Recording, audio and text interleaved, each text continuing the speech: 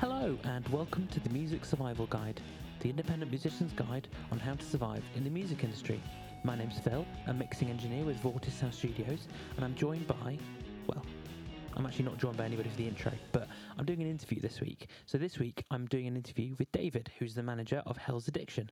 I think it's a really interesting chat that's well worth a listen, covering all sorts of things like what managers do, making connections in the music industry, and thinking of your band as a business, which is a very different approach to what a lot of people do. So without any further ado, here is the interview with David.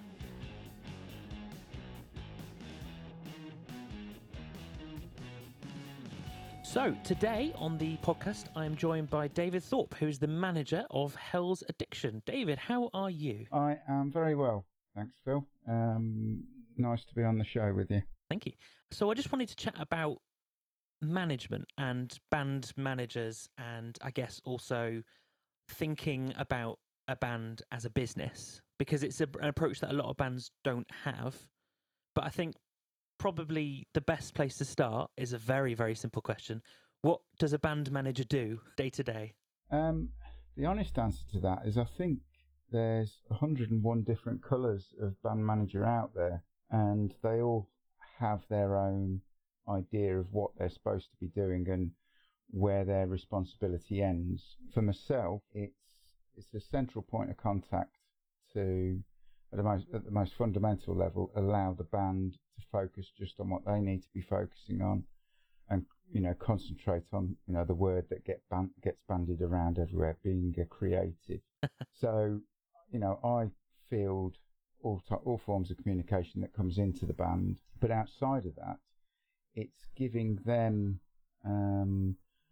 a structure, particularly like at the moment with Hell's Addiction. They're in the process of writing their third album, and left to their own devices, and in fairness, they're a pretty well-structured band and pretty well-focused, but there's no way they'd hit the time limits and the timelines that, they'll sit there and go, we'll have it written by February.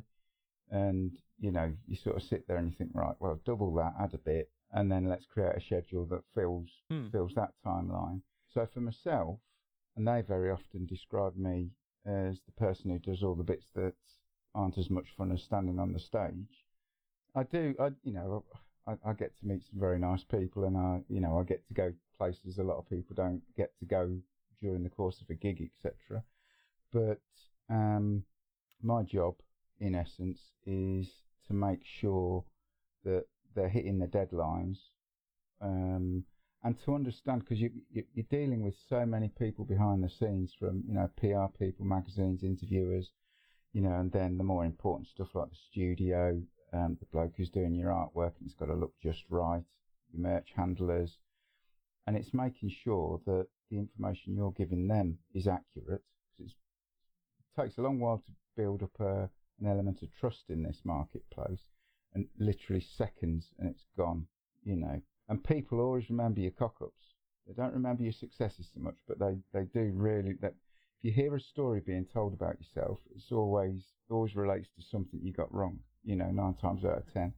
But like I say, it can be a bit of a jack of all and master of none to some extent. But it's filling in and creating the structure that the band exists by. And discipline is a key one, So you're there to be a kind of, I guess, a gatekeeper for the band in a way, in that you talk to all the kind of relevant people that the band has to deal with, venue managers, studios, promoters and things like that. But you're also there to guide the band into what they want to do creatively. So you're there to go, well, you want to release an album by this date. Well, then you need to have this and this and this done by this date, that kind of thing. Yeah, it's also getting them, it's great to have motivation and excitement in a band, but you really have to temper that to, it's very easy to have that conversation where, this time next year, Rodney, we'll be millionaires type thing. And it can happen. Massive Wagons are doing very well at the moment.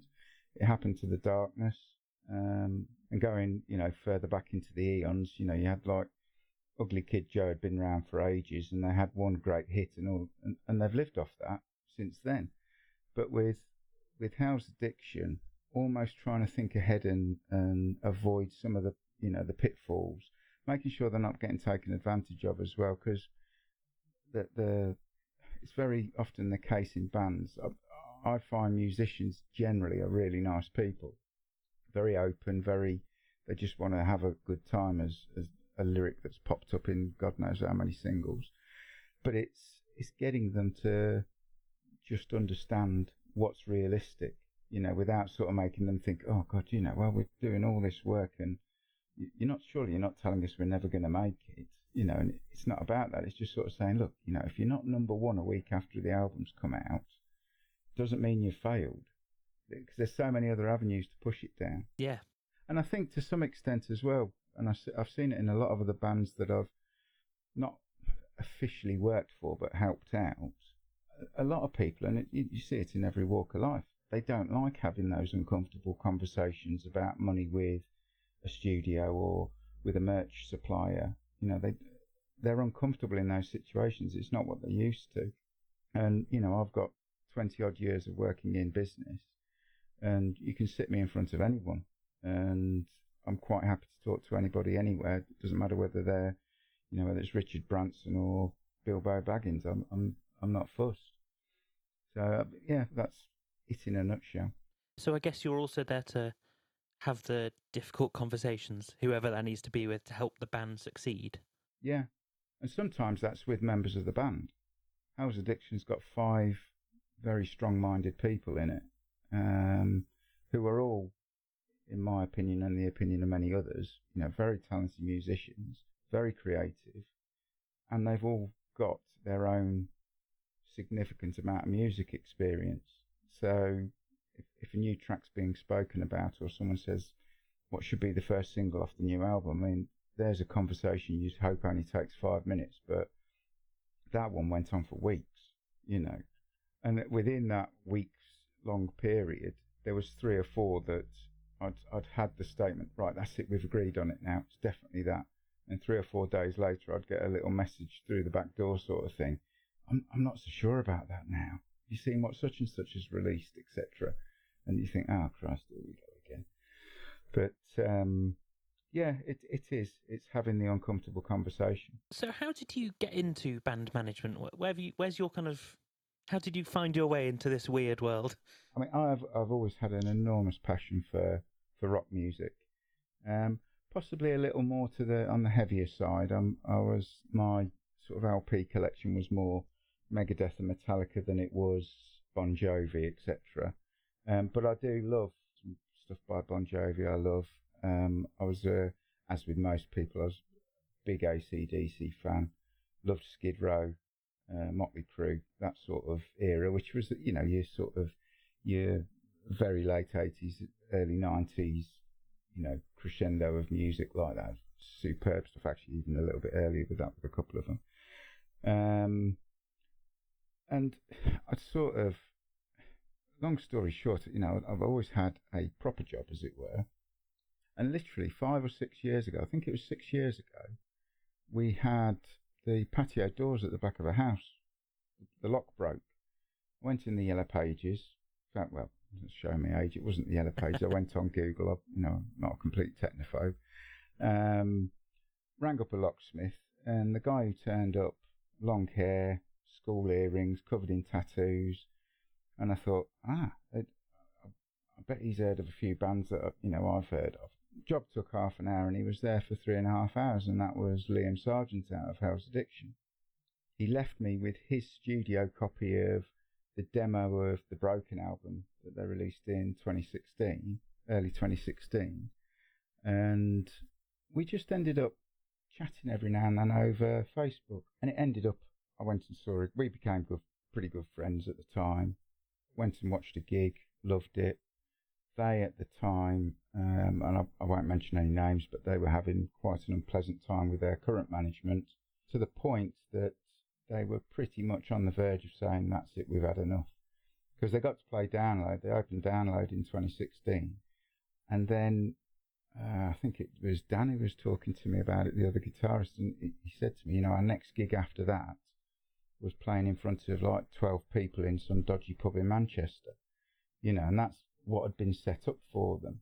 And they just thought, no, this isn't making sense, and they were paying quite a lot of money for what they were doing at the time. So they pretty much put a nail in the coffin with it all. They sold the band van, etc., etc., and I happened to be talking to Liam, and I said, look, I'm not being funny, but it sounds like everybody's having a go at making their decisions. You've got no central point. You've got no focus on anything beyond the fact of having a good time and playing the music. If you want a bit of advice, I'll give you a bit of advice. Let me have a look at the numbers and behind the scenes. And I did, and after about 6 months we were sat chatting, and they just said, oh, can you talk to such and such for us? I said, oh, well, I can, but how do I introduce myself? And they all sort of looked at each and said, well, you're the band manager, aren't you? I was like, oh, okay. And that was 3.5 years ago now, something like that. Since then, it was a very quick learning process, baptism of fire almost, but the advantage I had is I was coming into it without all the jaded side of it, the getting turned back and this. And, I've now got some amazing contacts over in the States, Australia, Japan. Speak to people left, right and centre. I get, my inbox, my business inbox for, my company. For every one mail I get in that, I probably get 20 related to music now. And I love it. And it's working for them. They've had some great success in the charts. And album 3 is, without being too blatant with the plug, it is shaping up to be something quite special. You can plug away, it's your job. Yeah, well, I know. But to be honest, where they're concerned, I generally think their music says more than I ever can. But yeah, that's how I sort of fell into it. So it was more by accident than by design. It was, yeah. I mean, if somebody had ever approached me, I'll always have a go at anything. I'm lucky in being able to turn my hands to and do a reasonable job of most things I've ever tried. But when it came to the music, it genuinely gave me a bounce in my step when I was getting out of bed in the morning. Absolutely loved it, and I still do love it. Can't imagine not doing this anymore, to be honest. And, like I say, it's not common knowledge. There's a number of bands I've helped, particularly in situations like getting them out of contracts and things like that. I've got a certain amount of legal knowledge in my background. And I've just sort of tried to help bands use the resources they've got in a more sensible way than just sort of someone saying, oh yeah, I'll get you to number 10, I'll get you in Classic Mag, I can definitely get you on Planet Rock twice a week, and etc. But it's going to cost you £250 a week or £300 a week, and you get a few £1,000s in, and you think, not a lot's happened here. What's going on? But I think that's the same in any marketplace. You get people who are there to make money, and you get people who are there to go to sleep with a clear conscience and make some money. And I think they're two very distinct groups. So you mentioned that you've made a lot of contacts in the music industry. How does anyone, be it a manager or a band or anyone, go about finding people who are good contacts in the 21st century? With me, I was quite fortunate that I had a person that I started. I did the V1 tour with House Addiction with a chap called Sean Haynes, Cole Promotions, real grafter, and he introduced me to a few people, but they're only sort of low to mid level, if you like. The circuit, there's some very definite borders between size of bands in terms of the circuits you operate in this game. But once I'd sort of made my first half a dozen mistakes and found how I wanted to approach it and how I was comfortable, I genuinely just started approaching people. And the thing is, there's so many people who are like, oh well, how did you get in touch with that guy you're talking to at Sony? And it's like we've got a song on the new album that is dedicated to the Netflix series Stranger Things, and we sample some audio out of one of the episodes for it, and everybody was saying, like, well, we're not going to be able to put it on the album because we haven't got the rights to do it or whatever. So I just spent half an hour Google searching, finding who I thought sounded like a relevant person in Netflix, and just reached out and just kept it simple and honest.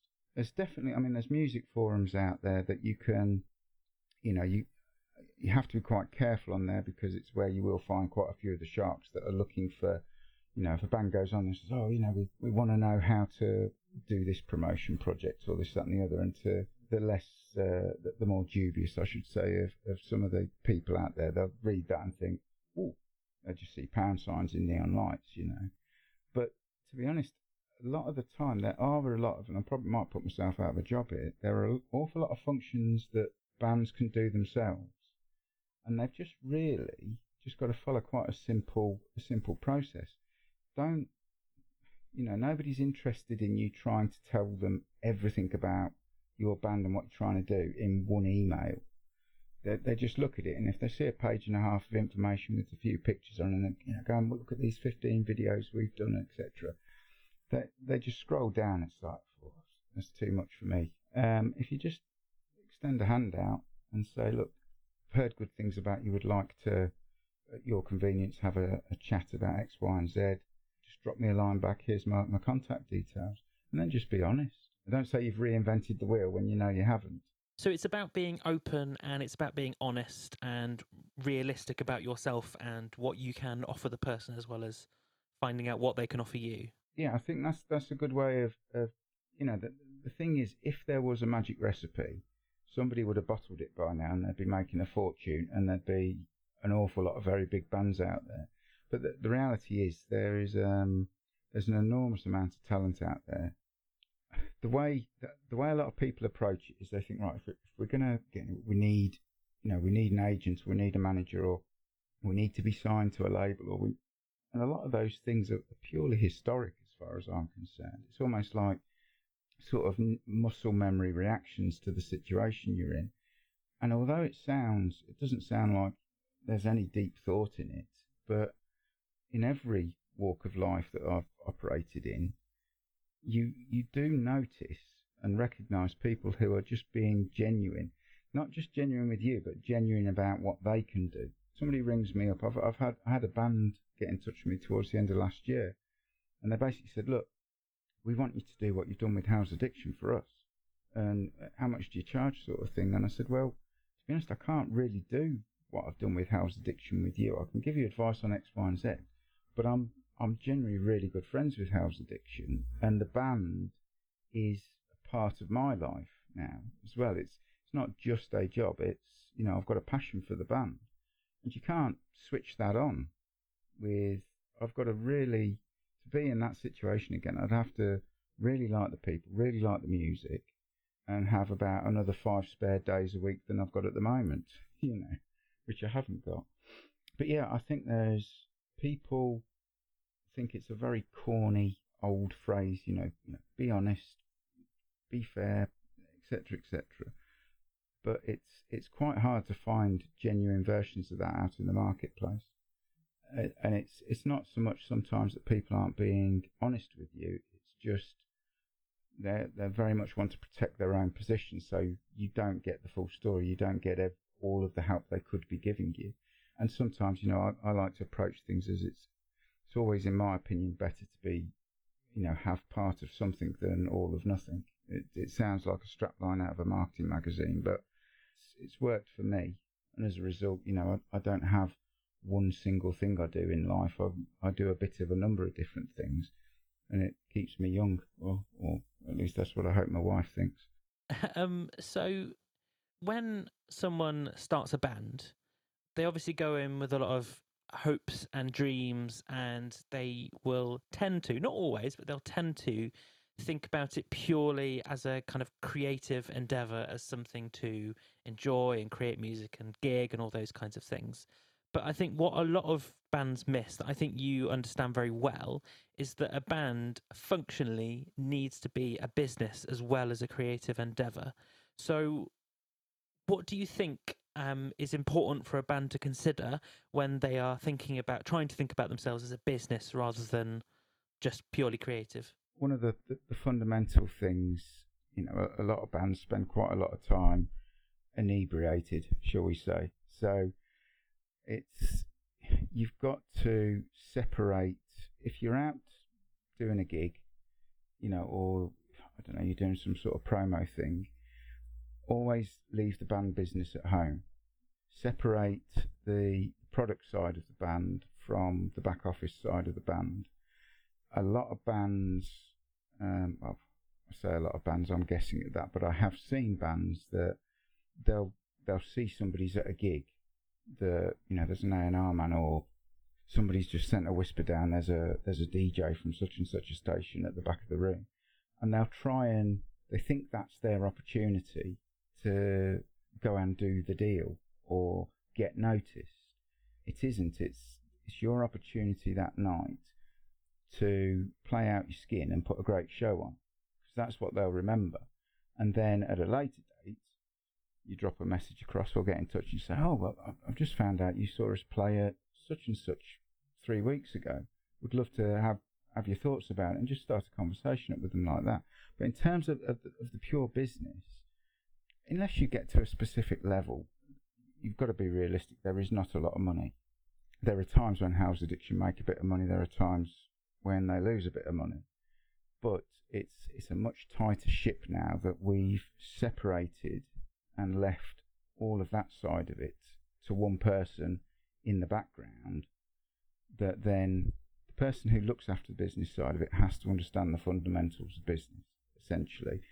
If there's nobody in your band that has any business knowledge at all, then someone needs to at least do, a fundamentals in business or something. Or at least, if you've got the opportunity, don't be afraid to ask for help from, you might, your best mate might run his own building firm, or you might have a friend who's been a self-trader for the last 5 years, etc. They will understand how you need to control money in versus money out, because it's very easy to all of a sudden, a lot of bands split up because they'll look at the financial history over the last 12 months and they'll be like, is that how much we've spent? And it can be horrifying sometimes. There's bands out there that I know have lost thousands and thousands and thousands, and it's just because they've made the mistake of thinking there's a product or a person out there that if you give them enough money, they can make you as famous as the last band you saw come away from that person who is now has the level of fame you're looking for. There's just too many moving variables in it to have a one-stop shop. But you definitely have to sort of switch the fun button off sometimes. And you have to if you're serious about being successful, you really do have to think carefully about the finance that goes on behind it, and accept that while you're establishing yourself, you need to say, we can afford, I don't know, £5,000 a year to invest in this project, and we don't mind not getting a penny back. You try and maximise what you get back, but it's like starting a new business. You've got your setup costs of getting your name out there in the marketplace, and I can't see that changing at all. I mean, what's happened with Corona has definitely moved. There's now a marketplace, I think, that may establish and become long term, with some of the live entertainment moving on online, as it were. It's very, very early days with that. But there are already some companies out there setting up with the advert of, we specialise in making you look great in whatever you want to use, Zoom or whatever. I think there's much better pieces of software out there, but the fundamental rule exists. If you want to get well known, you've effectively, like with any product, you've got to advertise, and to advertise costs money. You gig your arse off. Don't get me wrong. You get out, you play as many gigs as you can, you work hard. That will get you an organic following. But if you want to step outside your geographic area, or much further out your geographic area, and you want to regularly be popping up on, if we live in Leicester, if we want somebody to regularly be popping up in front of people in Newcastle or Scotland or Ireland or what have you, you've got to be out in the local mags in that area, or on the stations in that area, which doesn't always cost money, but it makes it more. You get a better hit rate of getting played, put it that way. Yeah, there's lots of different types of promotion, and some of them do and cost money and some of them don't, so it depends on what you're looking for. something you've touched on there, which is really, really dominated this year, no one will be surprised to hear, is coronavirus. And for bands, it's been, I'm going to use the word devastating, because most bands I know, gigs is essentially the reason why they formed a band, because gigging is fun and it's great to do, and it's great to play with people and play in front of people, and that right now is sort of starting to happen. I've seen a few outside things, but in the UK at least, basically isn't happening. So what do you think bands should be focusing on this year with the kind of lack of gigs? To some extent, that's fairly simple, and then on the flip side, it's quite difficult. You've got to have some sort of method for keeping something fresh in front of the fans you had, and your standard reach out on social media. We decided to start doing covers of Old Faithful songs, and we put a few new tunes in there as well, and just did a video with some graphics on and a bit of editing. And at one point, our reach had gone up. I think it was about 6.5 times higher than we'd ever seen before. And that, a big chunk of that was down to or a vast, significant amount of people are stuck at home. A lot of people very upset that they can't go to their local venue to watch a band. So there was almost the first third of the lockdown period. I'd say there was almost like a call to arms where the whole music community came together.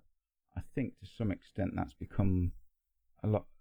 There's a big part of the marketplace that has become quite tired of that now. The enthusiasm, it definitely isn't there as it was at the beginning of lockdown. To some extent, I think there was a lot of people in lockdown. Nobody had ever experienced anything like that.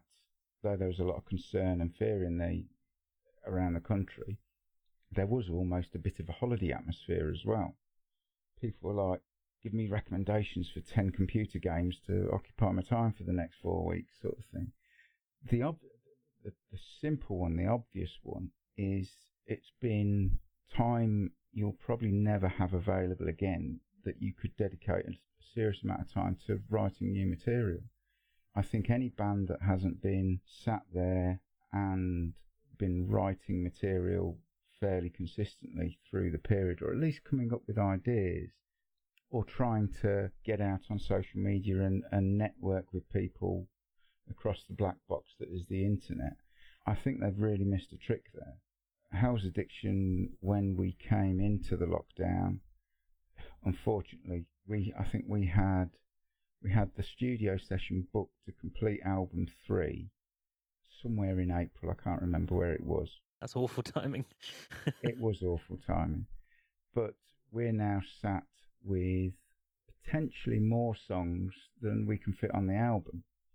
Fortunately, none of the songs they've written have undone any of they've got 6 recorded so far, and we haven't quite decided whether we're going to make it a 10 or 12 track album yet.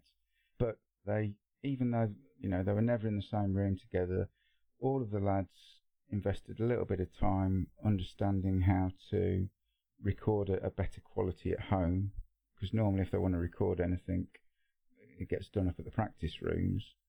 And I'd get a track come across from the drummer, and then I'd get a track come across from the guitarist who had also had the drum track, and he'd mixed them together, sent to me.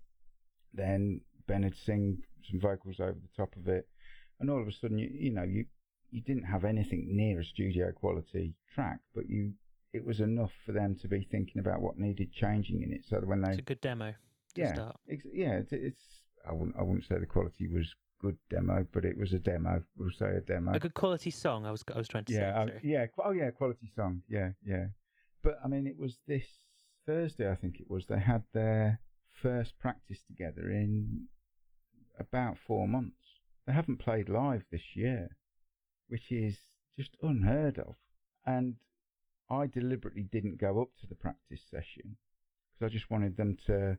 I thought there's going to be 3 or 4 sessions where they've got to learn how to play while standing up again, But the feedback was that after 10 minutes, they're straight back on it again, which I thought was great. But Yeah, I mean, a lot of the opportunity, the biggest opportunity, has almost passed, which is the time that was available for recording new material. I think towards the end of this year, I mean, we're lined up to play a couple of festivals. We've got a gig towards the end of the year. I just still don't. I'm not 100% that anything's going to play, particularly in a way that's financially viable.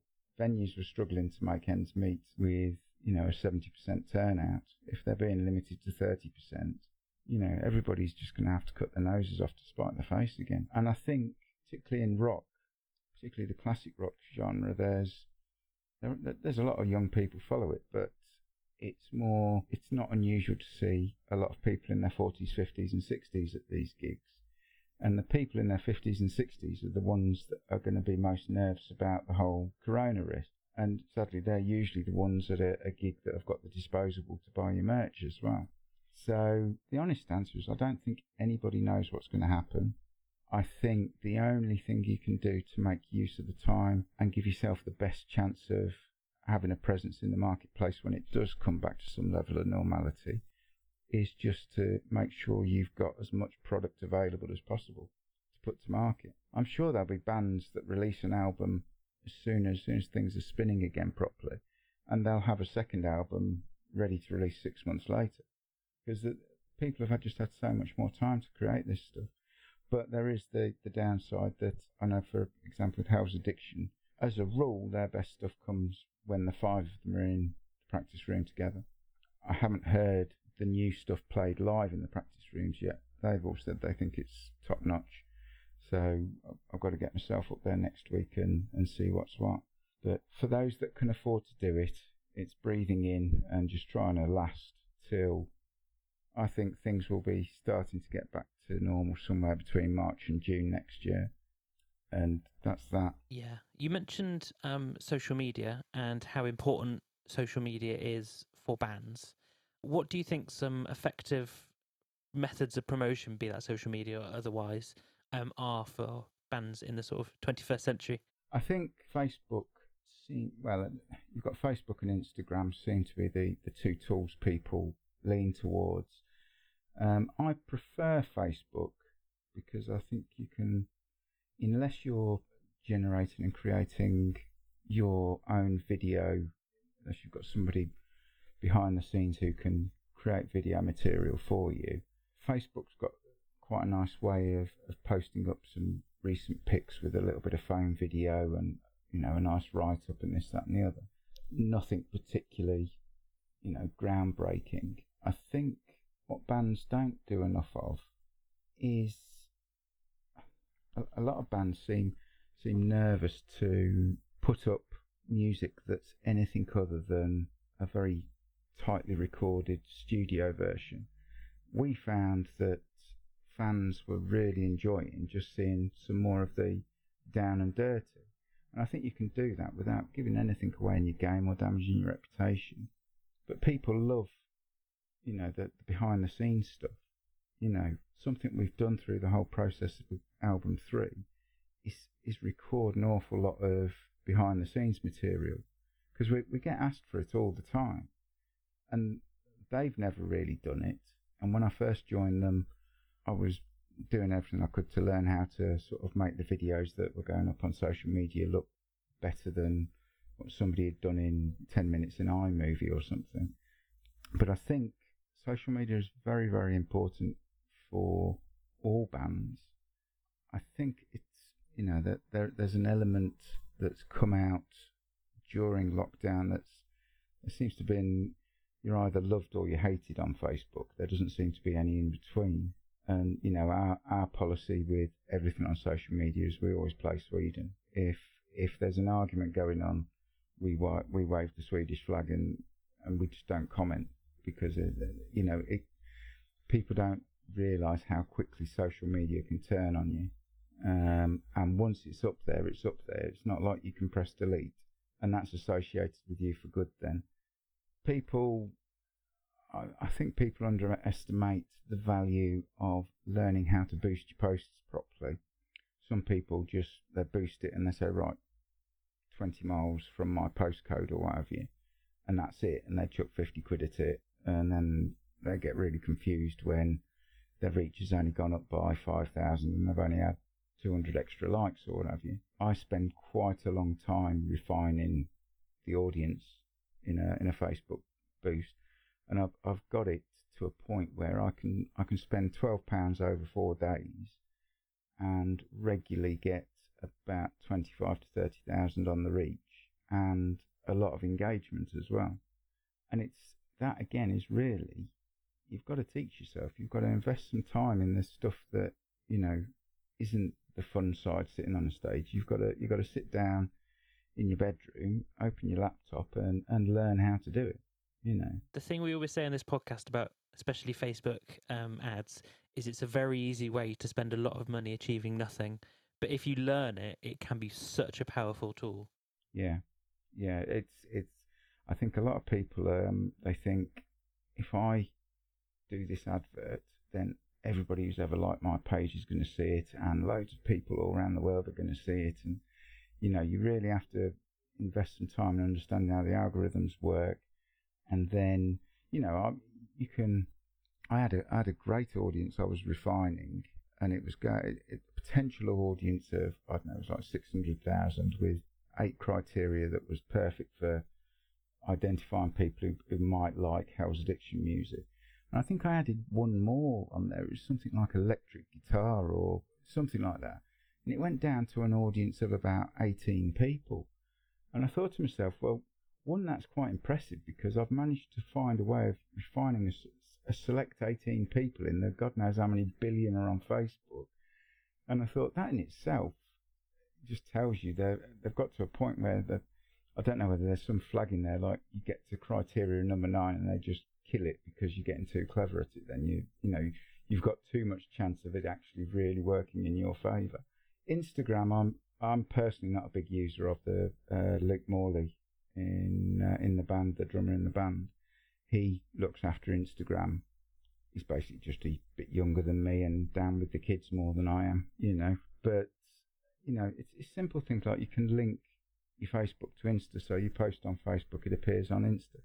It's amazing how you look at certain bands and they're only doing Instagram or they're only doing Facebook. You know, they haven't twigged that, you know, one amount of effort, press return, and it appears in 3 different, you know, channels for getting your message out. It's so easy to do, isn't it? Yeah, it is. I was actually listening to one of your podcasts. I think it's your podcast number 3, 4, or 5 or something like that. And where you're talking about social media and being able to get to the music quickly. Have a link that works. Check your links. And it sounds so obvious, but it's for me it's flabbergasting how many people just don't do it. Yeah, we wouldn't have said it if it wasn't important to say. No, exactly. And when you said it, I did actually go onto the band's Facebook page and just sanity check that every address on there went somewhere. And I haven't actually, in the about section, I haven't got links in there to the music, which, because of listening to your podcast, is something that I'm waiting for the lads to say which 5 songs they want to preview in there, sort of thing.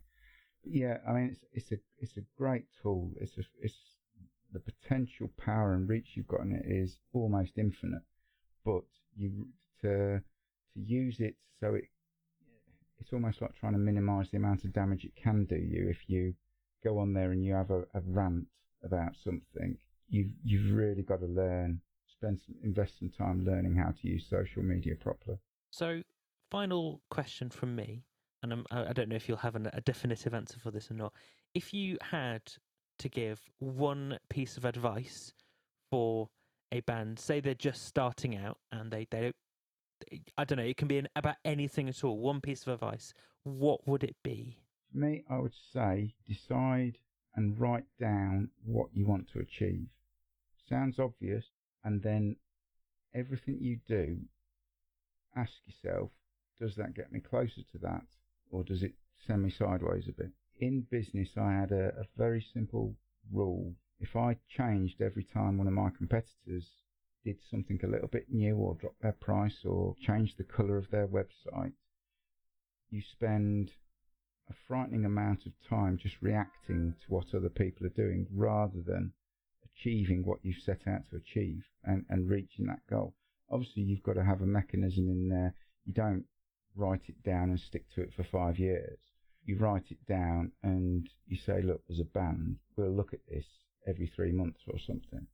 But for each period, whatever we've said, that's what we want to do. That's our one main goal. You know, we want to open download, or we want to get to play on one of the O2 stages, or we want our first album out, or we want to be on BBC announcing. Write it down, and then every time an opportunity comes up in front of you, it's a simple yes or no. Does it help me get there, or doesn't it help me get there? And if it doesn't help you get there, particularly if it's going to cost you anything, then you really need to think about, and you know, sometimes a band will be sat there and they'll think, it's not a very good gig, but it's the only one we've got on offer that weekend. Sometimes it's better to not play a poor gig in a venue that, you know, has a reputation for having poor sound or something, or it only ever has 7 people turn up there and 2 of those work behind the bar. Sometimes it's better not to play those gigs, because if you have some pictures taken and it's showing the band on the stage, there's nobody in front of them, or somebody videos a bit of the song and the PA is appalling and you come across sounding terrible, it will do you more damage than good. I've got no end of footage where I've either recorded in a really poor area in the venue where sound's bouncing off everything it shouldn't, and I always preview potential posts I'm putting up. A number of times I'll be told, look, do you really think that sounds good enough, Dave? And sometimes, bless them, sometimes you get a fan that posts up a video and you just think to yourself, even knowing quite a bit about sound and music, I don't think I could recreate the effect that they've managed to get on their phone, you know. But there's nothing you can do about that. But yeah, figure out and be honest with yourself. Figure out what it is you want to achieve. I think that's a really solid and clear bit of advice. So we always have a band of the week at the end of a podcast. And I figure, since you're here, Hell's Addiction is a very obvious band to feature this week. So I've asked you to choose which song you might want to put on the end of the podcast. So what is that and why? It's a song for me that sort of, it ticks all the boxes of a classic rock track. It's got a phenomenal solo in it by Dan Weir. It's got a great hook in it, great riff. The drummer looks like he's going to injure himself, and Ben gets to open his pipes up fully on his voice. And that song's called We're on Fire, which is off the Statutory Nuisance EP. So, without further ado, here is Hell's Addiction with We're on Fire. David, thank you for the interview. Pleasure, Phil. Great pleasure.